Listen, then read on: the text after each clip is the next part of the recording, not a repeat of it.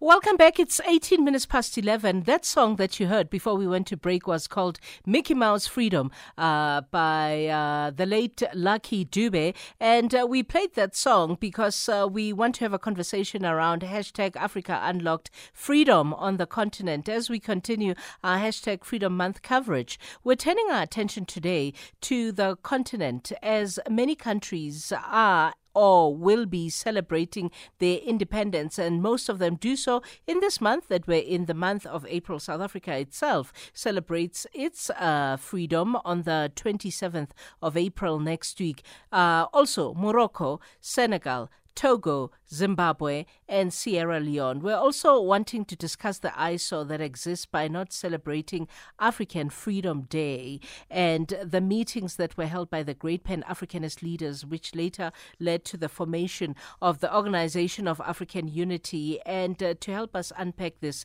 we are joined on the line by Advocate Sipho Mantula. I'm sure he liked that song. Advocate Sipho Mantula is a senior researcher at the, at the Thabo Mbeki African School of Public and International Affairs at the University of South Africa. Advocate Mantula, good morning. Thank you very much for your time. Perhaps let's start with the celebration even of African Freedom Day. Do you want to start there? Good morning. Why should we still be having the African Freedom Day? Good morning.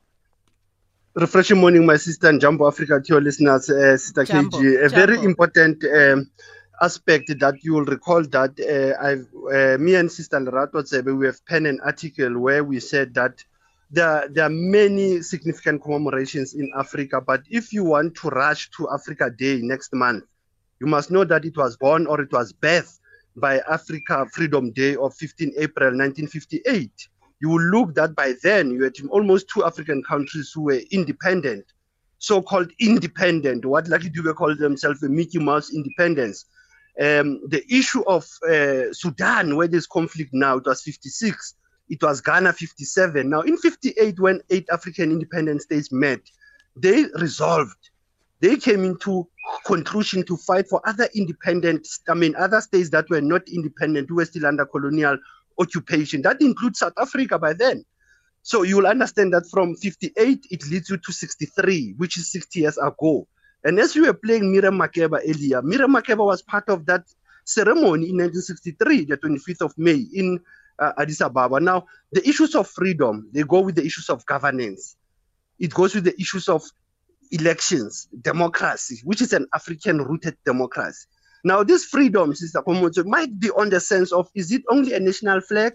Is it a national anthem that makes you free when actually you are still interdependent from the West? So many African countries took that view, and Nkrumah himself said that the independence of Ghana is meaningless if it's not linked to the total liberation of the African continent. So that was the main point of entry coming from African founding fathers and mothers. And hence you see that the last African states to be independent was on the 9th of July 2011. That was the South Sudan. We are still sitting with the question of Western Sahara. So the issues of independence, freedom also will come around when we're looking at the article, but also do African member states also commemorate these days, or do they follow the commercial foreign days that they are also celebrating? Do they follow the UN calendar? What about the African calendar? And that's the debate, Mr. Komoto, that I'll be taking even next month also to say why in South Africa, Africa Liberation Day is not a public holiday. How do we instill the knowledge to the young people to understand the liberation and the freedom of the African continent, that it was not on a silver platter, it was not in the air-conditioned conference rooms, it was fought in the battlefield. I actually have read your article, Advocate, and one of the things you talk about, yours, of course, and Lerato Tsebe's article, let's not forget her, but one of the things you talk about in that article, and I quote you, say, on most continents, given the severity of the challenges that the African continent has emerged victorious from or have overcome, rapturous applause and continental-wide celebrations would ordinarily be both audible and be visible. However, there's an awkward and somewhat deafening silence that has befallen our beloved and hated African continent, considering these many commemorations that we find ourselves in the midst of. These commemorations, I ask, this is now the end of the part of the quote. These commemorations, I ask you, do you want them to be collective, or do you want, for example, South Africa? One of the things that somebody was saying on the show earlier on is that don't we dilute issues when we as South Africans, for example, say Human Rights Day, and we forget the actual essence of what Human Rights Day stands for and what it was about? Because in 100 years' time, he asked, will people in Sharpeville, or even outside of Sharpeville, remember what it is that happened on that day in Sharpeville simply because we're calling the day Human Rights Day? No. Collectively, we have to celebrate all these days. Hence, Africa Day in most of our countries, it's a public holiday. And secondly, as we were talking about IP rights, the role of the creative and cultural workers on reminding us where we come from, it's very important. I further quote Uncle Don Matera the late when he said, memory is a weapon. If we can't remember, we'll always be dismembered. We'll always be erased from the server and from the data of knowledge.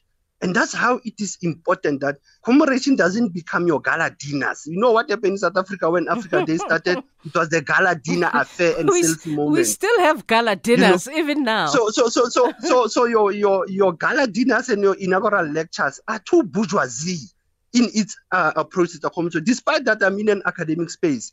But you ask yourself a critical question, as you said, that these commemorative days, and I was listening to that call actually who sent that voice note about diluting our sources of our political struggles, that Soweto Uprising Day, you cannot call it the Youth Day.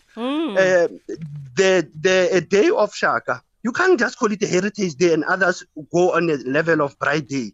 You can't dilute Shavilanga Massacre to call it Human Rights Day when Africans were never accorded that status of human rights, and also the freedoms. Remember that the freedom is so broad that many constitutions in many member states, you have a freedom of movement, you have a freedom of speech, freedom of religion.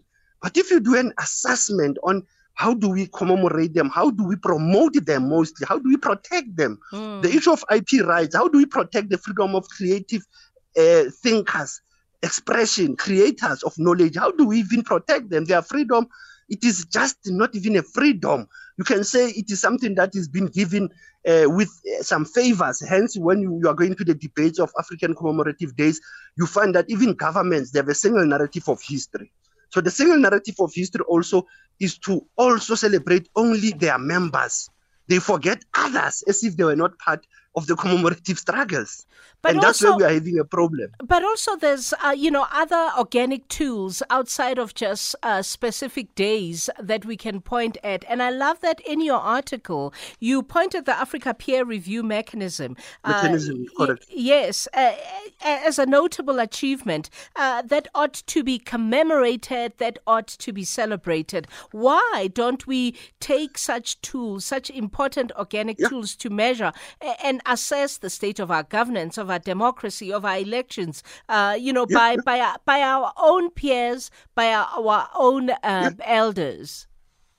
No, correct. Remember that was our barometer, and South Africa played a critical role in that creation of the Africa Peer Review. And where we are not far from, halfway house in the Pan-African Parliament, the Secretariat of APRM is sitting there with a lot of dossier and files of bad governance that happens in member states in Africa. And they are not only looking at bad governance, like you said, they are also giving indications, the tools of application. How do you resolve those hanging low fruits of challenges of neo-colonialism and even colonialism? How do you deal even with militarization of power in Africa? How do you deal with greed and corruption that is in Africa?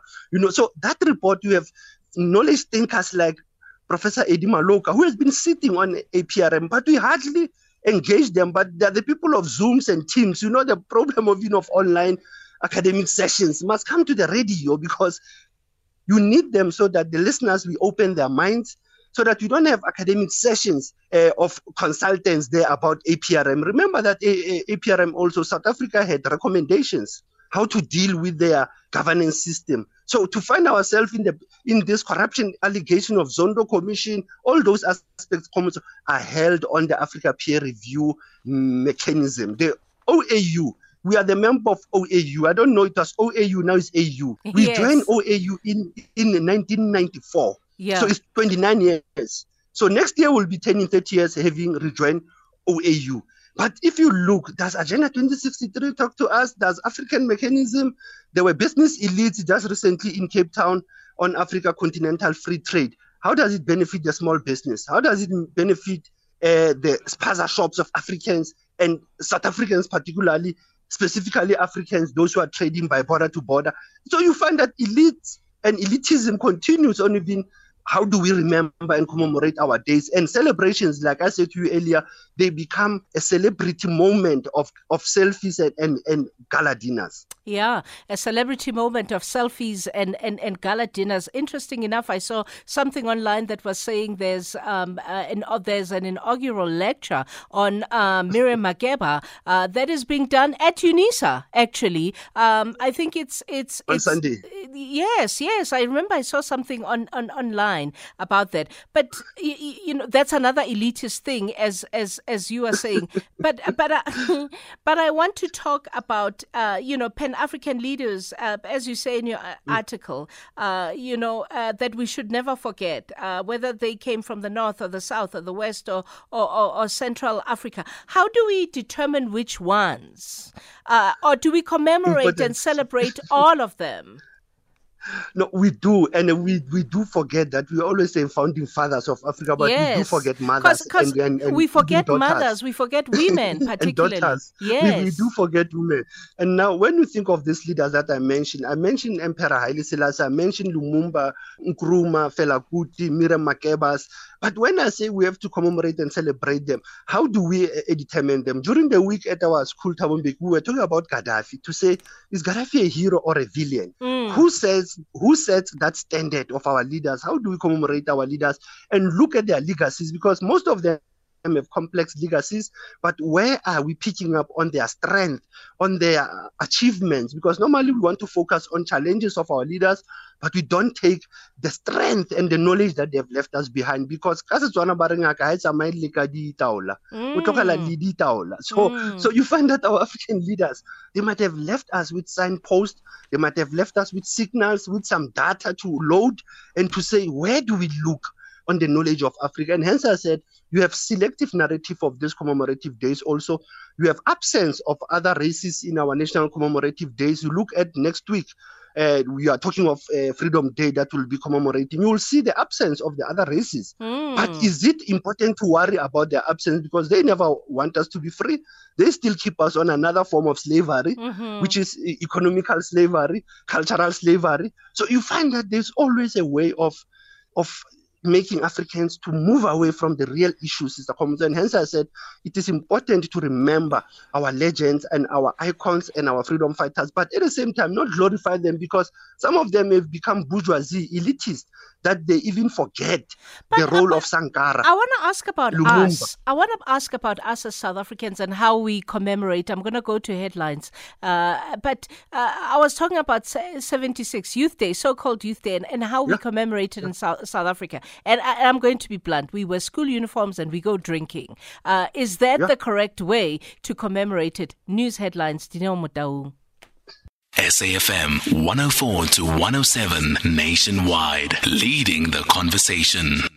Welcome back. It's 11:33. We've been in conversation with Advocate Sipho Mantula, senior researcher at the Thabo Mbeki African School of Public and International Affairs at the University of South Africa, because, we're commemorating Freedom Month and we have turned our attention to the continent because many African countries celebrate their independence in the month of April, and we celebrate Freedom Day next week. And the Advocate Mantula wrote a compelling article actually, with Lerato Tsebe. And they look at some of Africa's major milestones and wonder why those milestones are not being celebrated properly. So I wanted to ask that question regards us, before I even just go to Africa, or we've been to the rest of the African continent. We are here, of course. But I wanted to ask about us as South Africans and how, whether or not we are fully reflective and commemorate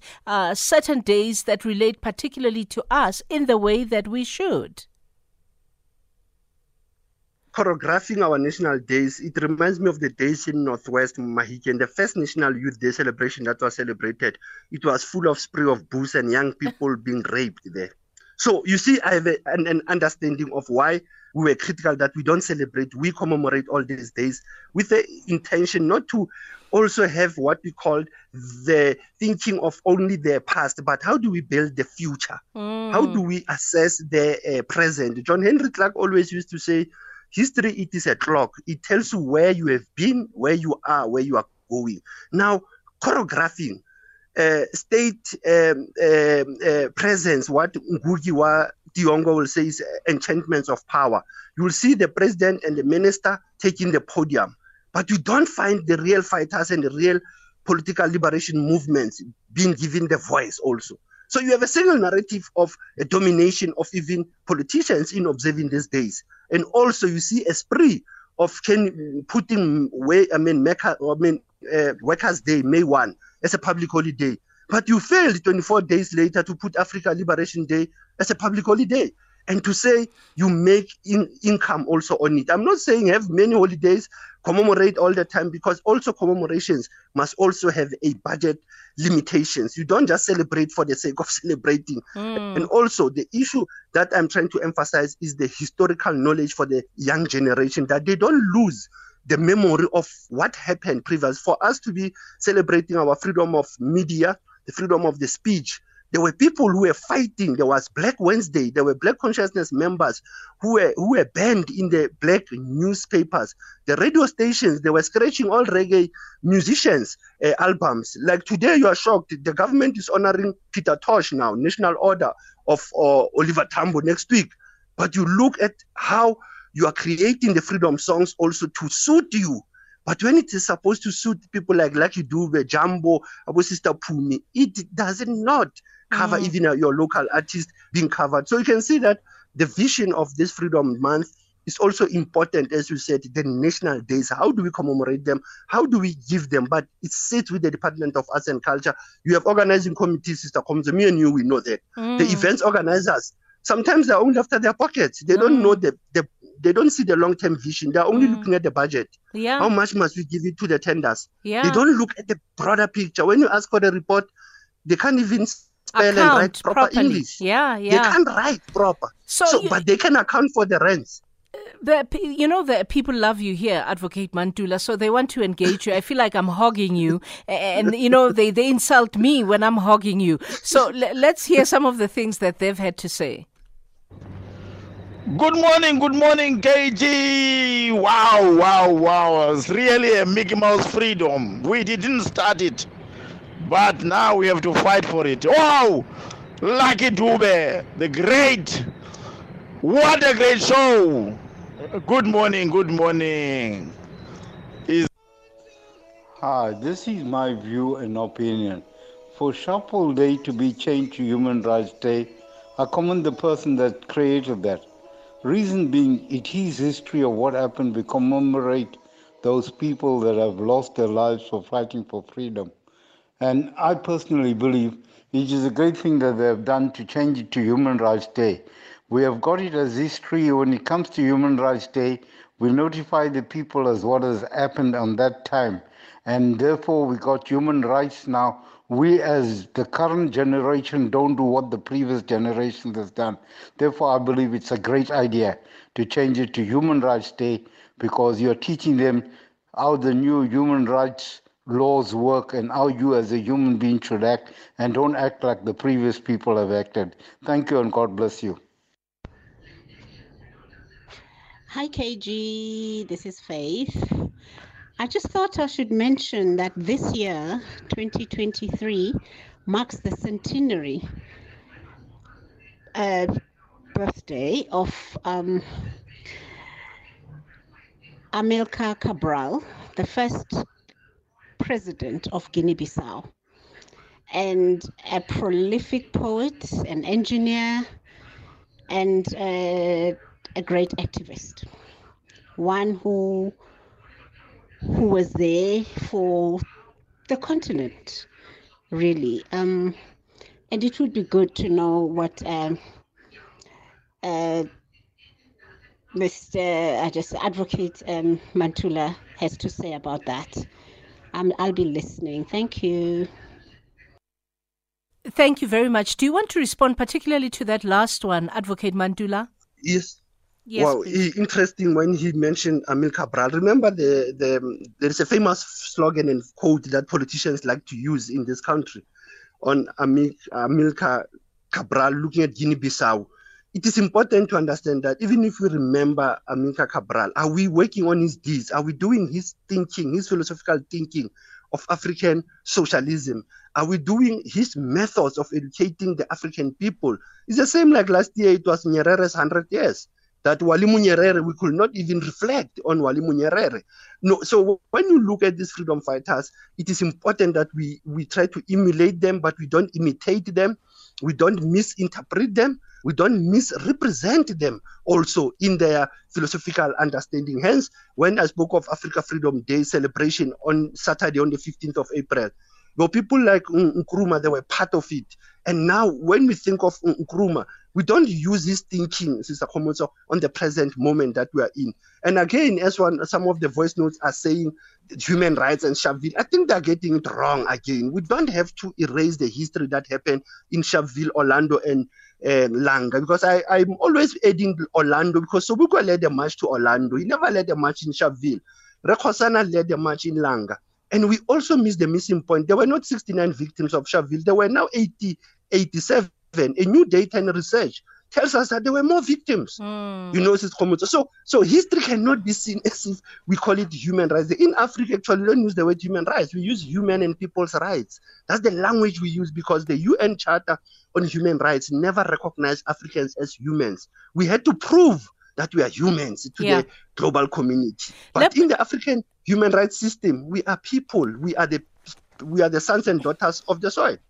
Let me quickly go to break and have you think that notwithstanding everything that we just spoke about, there's still deadly violence in Sudan, as you and me having this conversation, and have your last thoughts of where Africa begins to even start to value itself a lot more than what we're currently doing. As your last thoughts. It's 11:41. We're going to. Welcome back, 11:43. We've been talking with Advocate Sipho Mantula, talking how Africa should commemorate its freedom. Advocate, your last thoughts, because time is no longer even on my side. No, Sister Komunso, that's quite true. The hotspots in Africa also undermines this meaning of freedom. As we spoke about, the North Sudan, Khartoum, Somalia, DRC, the Sahel region, it also undermines the role of, was Sudan independent really in 1956, or was it a Mickey Mouse independence? You look at even the role of international bodies, they're fighting proxy wars in an African soil. Those are the challenges. And finally, I will say that we need to always interrogate the African commemorative days. We have to make them beneficial to our people. They should benefit our people educationally. It should benefit our people not to forget where we come from. Hence, it is important not to forget our past and relate it to the present and shape the future for the coming generation. Because if we don't do all these talks, Sister Komoto, it will be a meaningless talk that we don't critique even the state, we don't critique institutions of higher learning to say, how do we address even the academic freedoms in the universities? Do universities also speak truth to power, or are they just publishing for the sake of even publishing? Is the media also doing a fair assessment of Africa when it is this Moments of Africa month? And or Africa Freedom Month, and come next month they'll be talking about Africa all the way. They're telling me to stop, Advocate. Emulate, not imitate or misrepresent. I love that line. Thank you very much, Advocate Sipho Mantula. Asante sana. Asante sana. We leave it there. And I wanted to tell you that yesterday the Nelson Mandela Foundation, in partnership with the Iumbe Trust, celebrated the 100-day countdown of the hashtag Trek for Mandela expedition up Mount Kilimanjaro. One of the climbers for this year's expedition is a familiar voice here on SAFM. And in this next audio clip, Songezo Mbeki, who's the host of SAFM Viewpoint, shares with us his role in the expedition. Don't forget, update at noon at midday.